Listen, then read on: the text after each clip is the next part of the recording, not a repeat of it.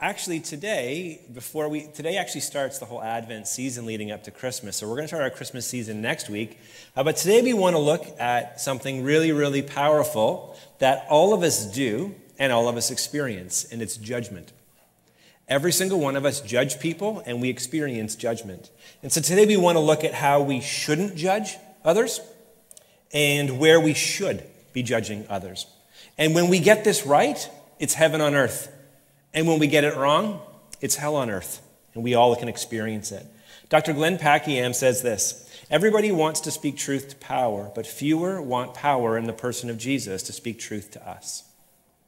And my prayer is that today that we would allow God's word to form and to shape us when it comes to talking about who can judge you, and more importantly, how can you be judged, or how should we be judging, and how shouldn't we be judging one another. Before we do that, let me just talk a little bit about nuance. How many in your life, by a show of hands, those of you online, you can just hands up in the little chat, the little hands up emoji, whatever one you want to use. But how many of you here have ever found in your life that you have been offended? Can I see your hands, please? Anybody been online and read the words? People say, like, I'm outraged or I'm offended. You can see it. Well, here's what's true about offense for me and for you. Just because someone's offended doesn't necessarily mean something wrong has happened. Just because someone says, I'm offended, doesn't necessarily mean something wrong has happened. In fact, whether you are or are not offended has no bearing on truth or false. In my life, I have been offended because someone has said something untrue about me.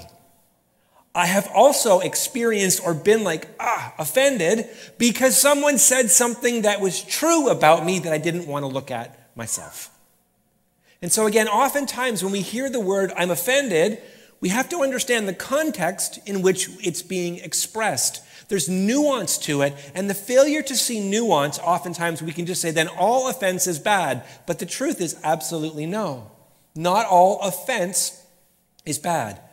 There's actually being offended has no bearing on whether something is true or false.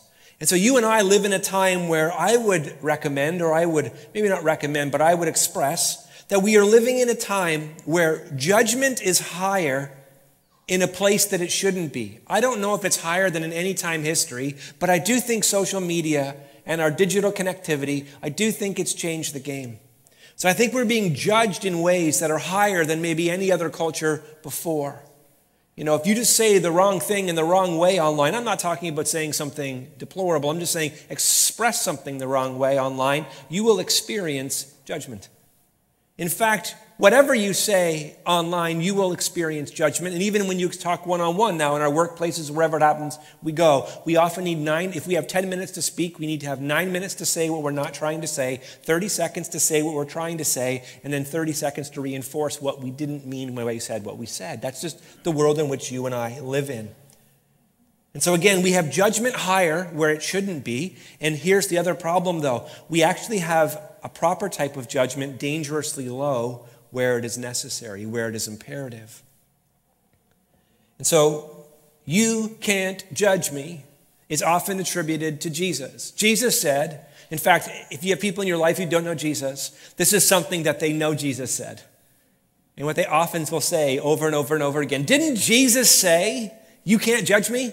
Didn't Jesus say this? Well, we're going to look today, did Jesus actually say that? And the answer is, sort of. Here's what he said. Judge not, that you not be judged. So judge not, that you not be judged. For with the judgment you pronounce, you will be judged. And with the measure you use, it will be measured to you. Why do you see the speck that is in your brother's eye, but don't notice the log that's in your own eye? Or how can you say to your brother, let me take the speck out of your eye when there's a log in your own eye? You actor. You're just playing a part. You're being hypocritical. Go first, take the log out of your own eye, then you will see clearly to take the speck out of your brother's eye. And so Jesus says, judge not. So did Jesus actually say it? He says the words, no, don't judge. But then he says, that you not be judged.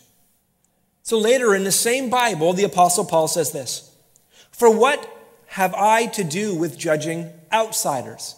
He is saying here, why are you as the church judging people who don't follow Christ?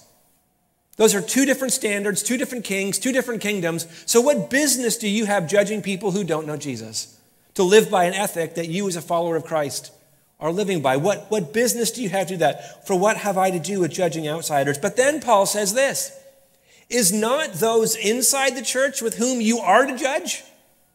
So Jesus says, judge not, and then the Apostle Paul comes along later in the same Bible and says, okay, don't judge outsiders, but aren't you called to judge people who you're in community with?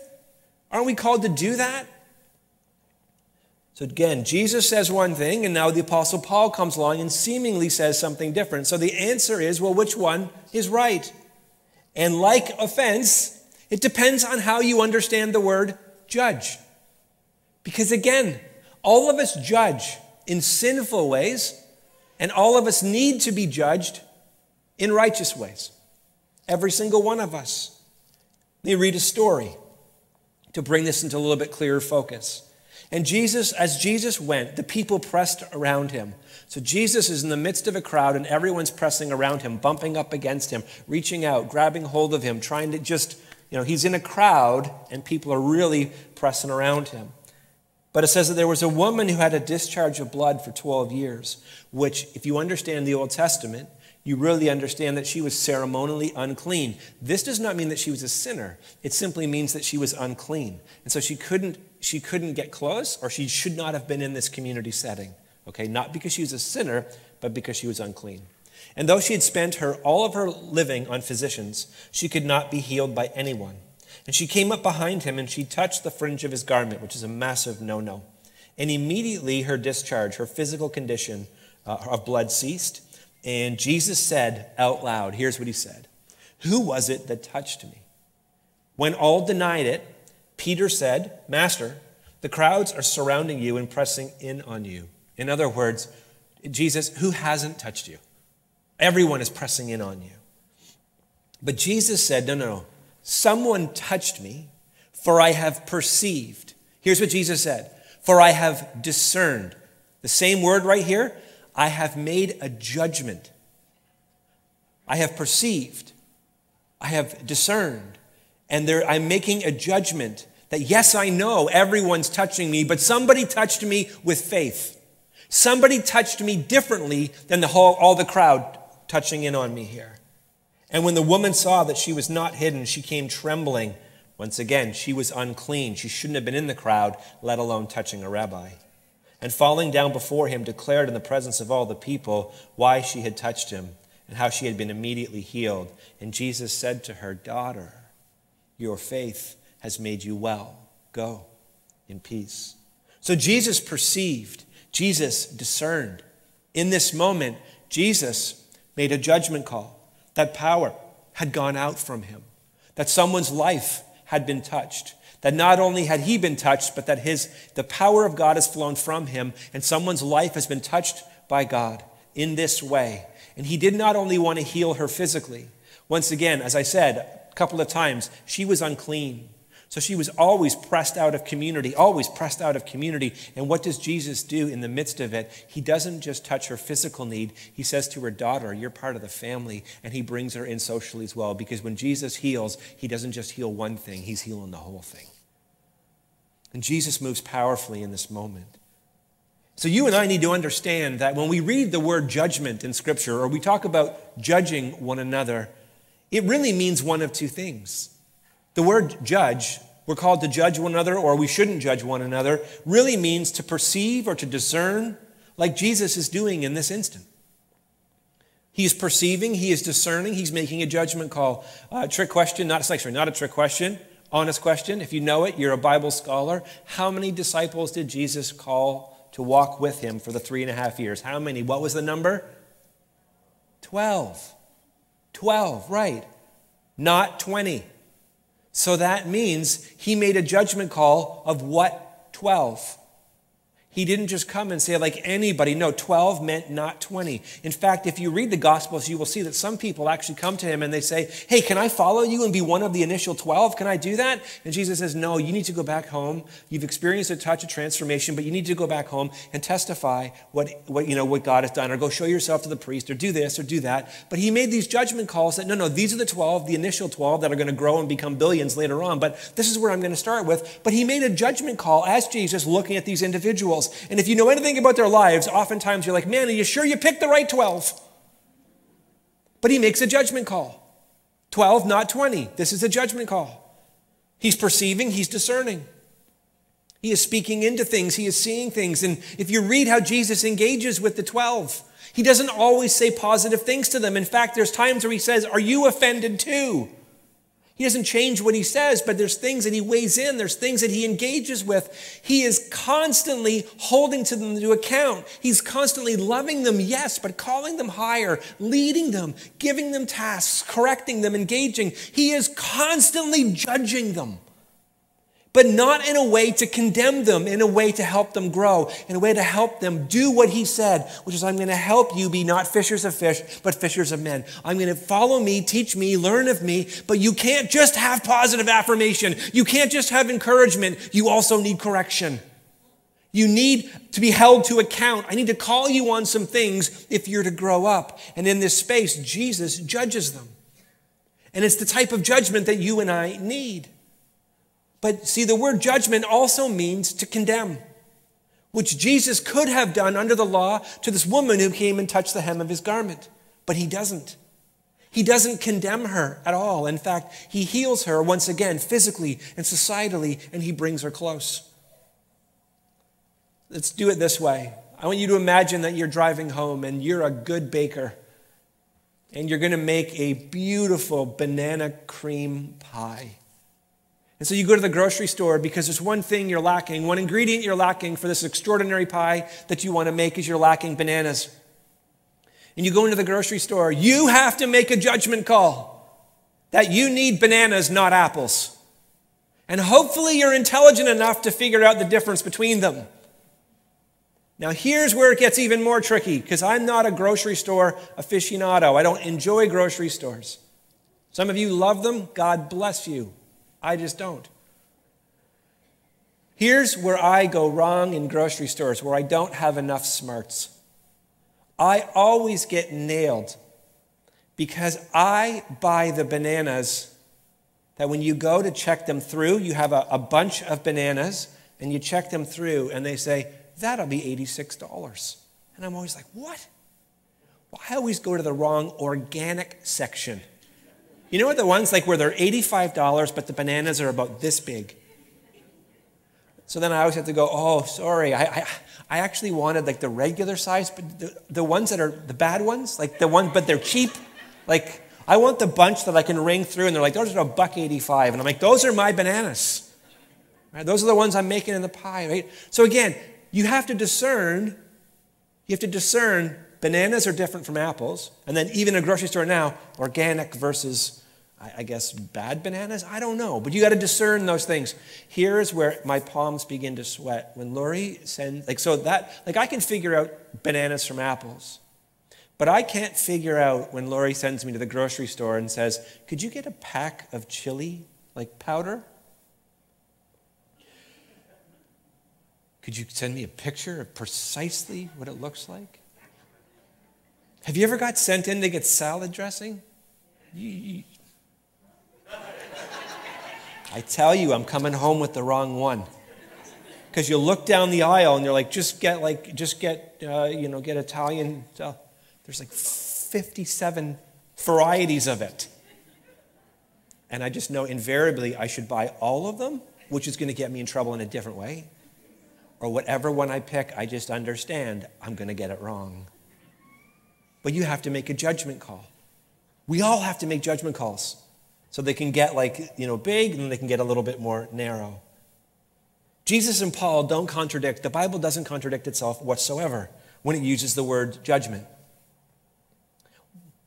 in the place of discernment. We all have to discern if people are following Jesus. We all have to discern if people are living with integrity, spiritually mature to handle a specific assignment, have earned our trust. Before you disclose to someone, maybe confess or open your heart or share something, you have to make a discernment. You got to make a judgment call. Are they trustworthy with what you're about to share? Can they steward it? Can they hold it? Can they keep it in confidence? Are they going to blab it to everybody else as a prayer request?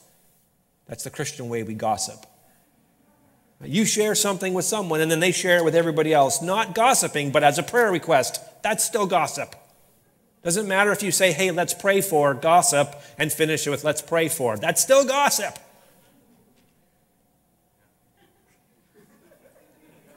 You and I have to discern, is this person trustworthy? We have to discern, am I called to ministry? What does it look like? You may have to discern, who should I date? Who should I marry? The job you should take, the job you shouldn't take, what class, if you're going into college or university, what classes I should take or what I shouldn't do, should I take a gap year? All of these things require you to make a judgment call. And here's what's hard about judgment calls. You are making them based on incomplete information.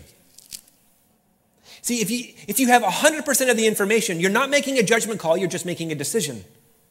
But oftentimes you and I are making judgment calls because at best we have 50 to 60% of the information. Like when Lori chose me as a spouse, at best she had 50% of the information.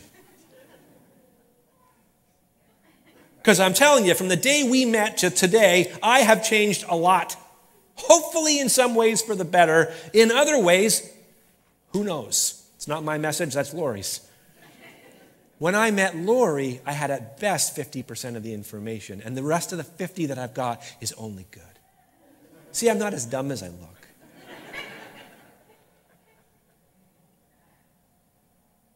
See, we have to make judgment calls. As a parent, sometimes you got to make a judgment call. Do I let my kids struggle here, or do I step in? Do I let them work out what their faith looks like to them, or do I step in? I got to make a judgment call. Which means that sometimes when we discern, when we perceive, we have to engage with one another, we can get it wrong. Because we don't see the whole thing. We don't have 100% of the information.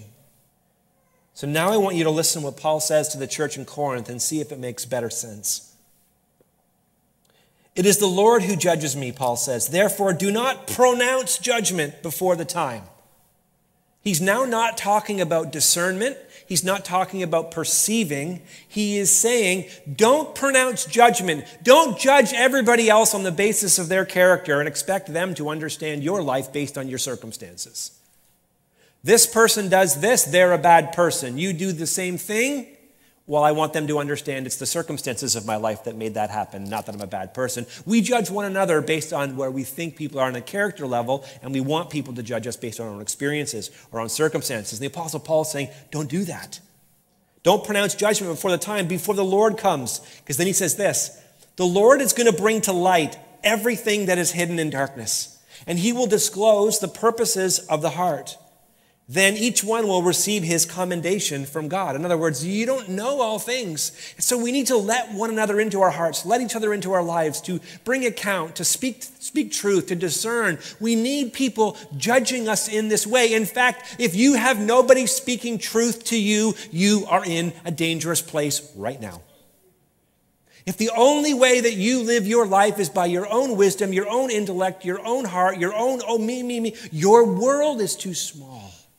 You need some other people who you trust who can speak into these things, into your heart and into your life. It's not always nice, but sometimes it's necessary. I want you to imagine yourself, you're cut, you're bleeding, and you're lying in an alley. This is the type of judgment that we are often left with, which is wrong. This is pain. This is you have been victimized. This is someone has done something to you that they shouldn't have done. Now I want you to think about the same scenario. You are cut, you are bleeding, but you are not lying in an alley. You are lying on a skillful surgeon's table. This is the type of cut often we want in our lives, because though we are bleeding and though we are in pain, it is to make us healthy and better and whole. You see, it's not just the presence of pain that's the problem. It's also the nuance and the context that you and I must engage with. Does that make sense? So this is what the scripture says in Romans 8, verse 1. There is therefore now no condemnation for those who are in Christ Jesus. There's no condemnation. There is no condemnation for those who are in Christ Jesus. Paul says, in other words, don't pronounce judgment. Paul is saying, don't walk around condemning everybody else. Don't walk around saying, thank God I am not like so-and-so. Thank God that I'm not as bad as so-and-so. Thank God that I am more holy than so-and-so. Stop doing that. Don't do that. Stop walking around thinking that you're all that and a bag of potato chips. Stop doing that. Stop walking around in self-righteous ways. Paul is saying that to the entire church, not just one part of it. Stop doing that. Because to condemn or to sit in a place of judgment is to sit in a place of superiority over another. And here's what is true. This type of judgment, now that I'm talking about, which is not discerning, not perceiving, not holding to account, this type of judgment, when we condemn one another, when we sit in places of superiority over one another, here's what it brings. It always brings one thing. It brings hell on earth.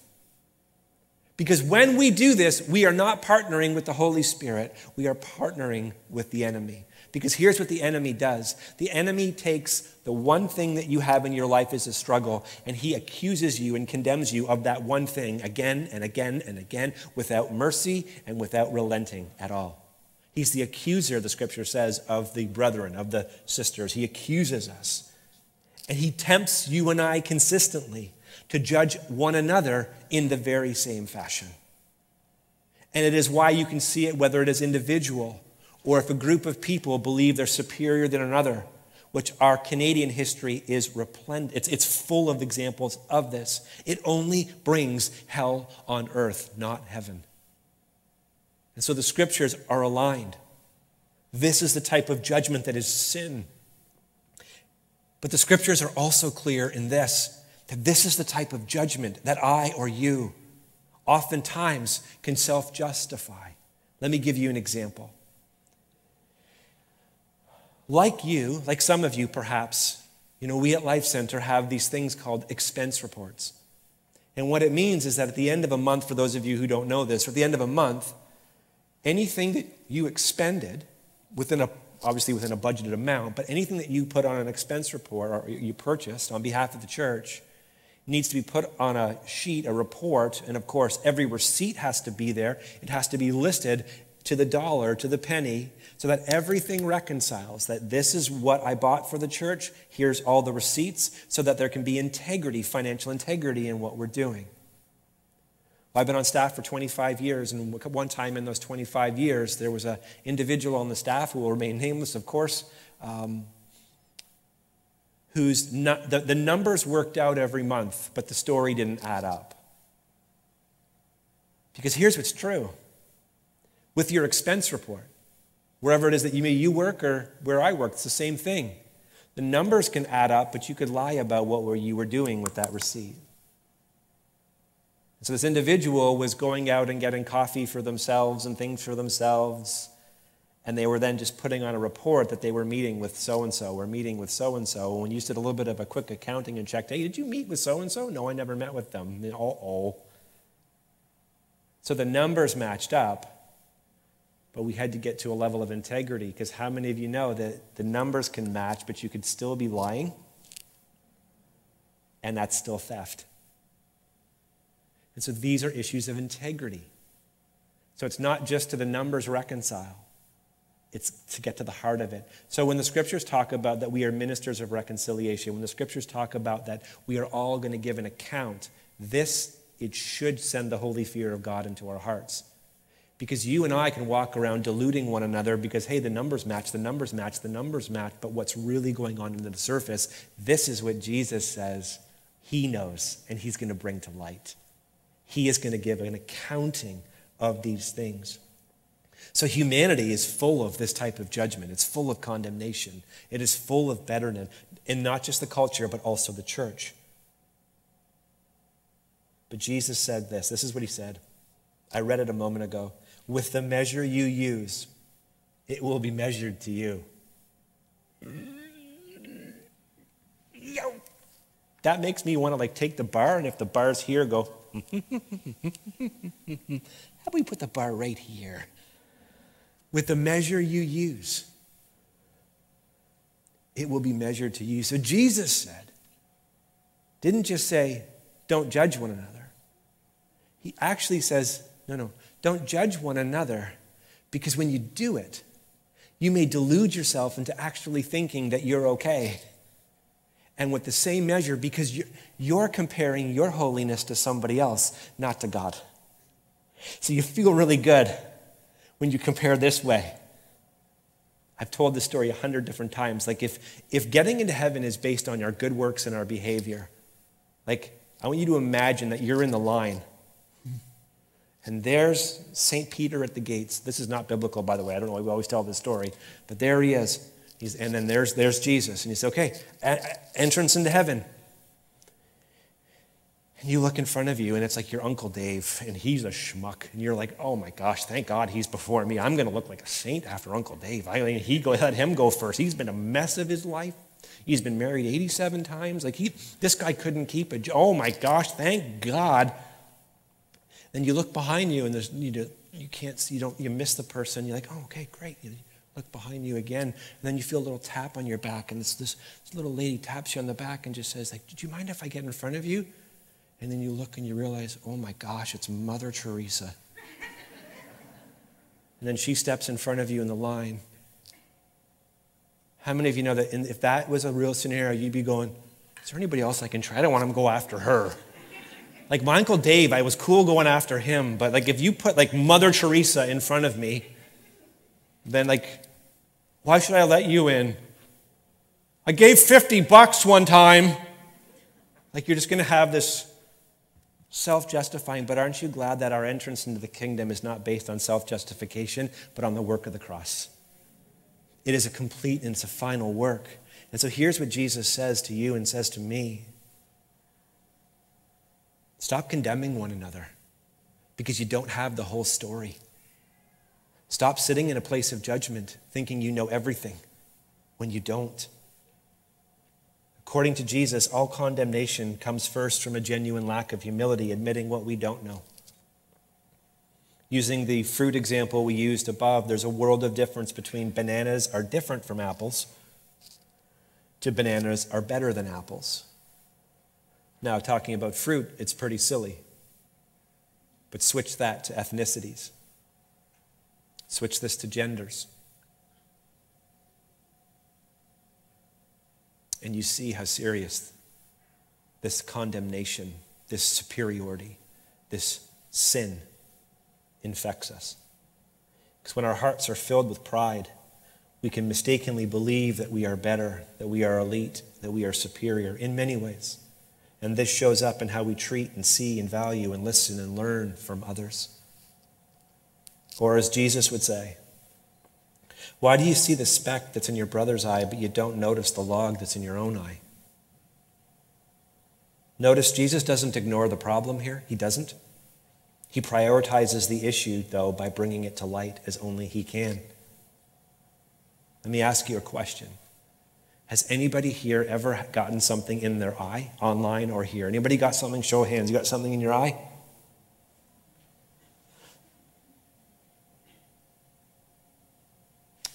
If you get something in your eye, sometimes it doesn't even matter how small it is. It can be as small as a lash from your own eyelid. But it can get into your eye, and your eye can begin to water to the point where it doesn't matter how small that is in your eye. You have a vision problem. And so what is Jesus saying when he says, judge not, lest you be judged? He is saying that every single one of us, when we do this, when we sit in condemnation over one another, we are doing it with impaired vision, thinking that our vision is perfect. And that is why Jesus says, take the log out of your own eye. Because we always reverse this. We always see other problems as bigger and ours as smaller. Take the log out of your own eye, then you will see clearly to address the speck that's in your brother's. Notice what Jesus does not say. Jesus does not say, take the log out of your own eye, because there is no speck in your brother's eye. Jesus is actually saying this is really hard, because the truth is your brother needs to know there's still a speck in their eye. They still can't see properly. There needs to be judgment, discernment, perceiving, accountability, engaging, but don't do it from a place of self-righteous condemnation. Do it from a place of fellow impaired vision, fellow ones who need only what Jesus can do. And so we need to do it in a spirit of humility. Skye Jethani says this: the commandment to judge not is a warning not to exclude anyone from the reach of God's love or to see ourselves as inherently superior to others. We may disagree with our neighbors and we may discern another person or group to be wrong. But when this discernment leads us to value our neighbor less, that is when we move from discernment into judgment, condemnation, and ungodly exclusion. This is where Jesus shares how we shift from judgment in discernment to judgment in condemnation. When we do this, we've lost a heart of humility. And when we recognize this, what's the next step? Jesus said, first, take the log out of your own eye. Then you'll see clearly. First, a genuine willingness to go first. Lord, our world needs a fresh move of God. Start with me.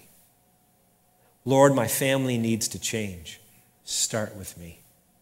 Lord, my workplace needs to change. Start with me. Start with me doesn't make it all about me. But what it says is, Lord, I want to be a part of a holy remnant.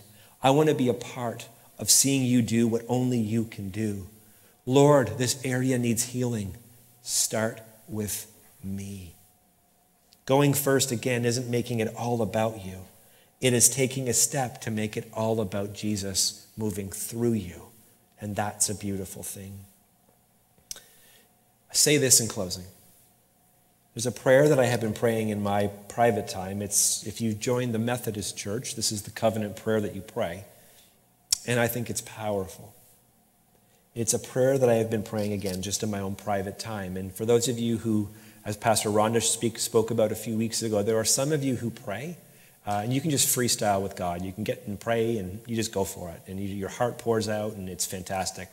Those of you, you go to pray, and you're like, I've got 2 words, like, thanks God, and then I get stuck, and I get, you know what, just pick up the Psalms and begin to read it, or pick up a book of common prayers and just begin to read through them. God's not bound by your methods, so don't get hung up on them. Just pray. Just engage it with your whole heart. But this is one that I've been using in my own heart and life, and it goes like this.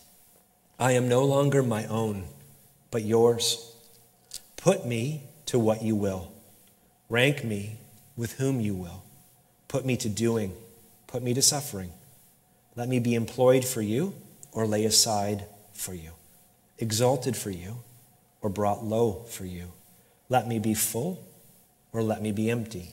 Let me have all things or let me have nothing.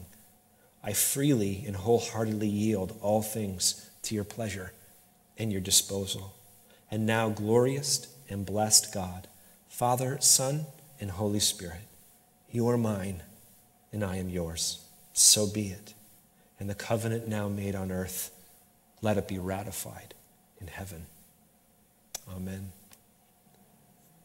So the truth is, we are drowning as a church and as a culture in condemnation, in elitism, in superiority, in better than isms. We're drowning.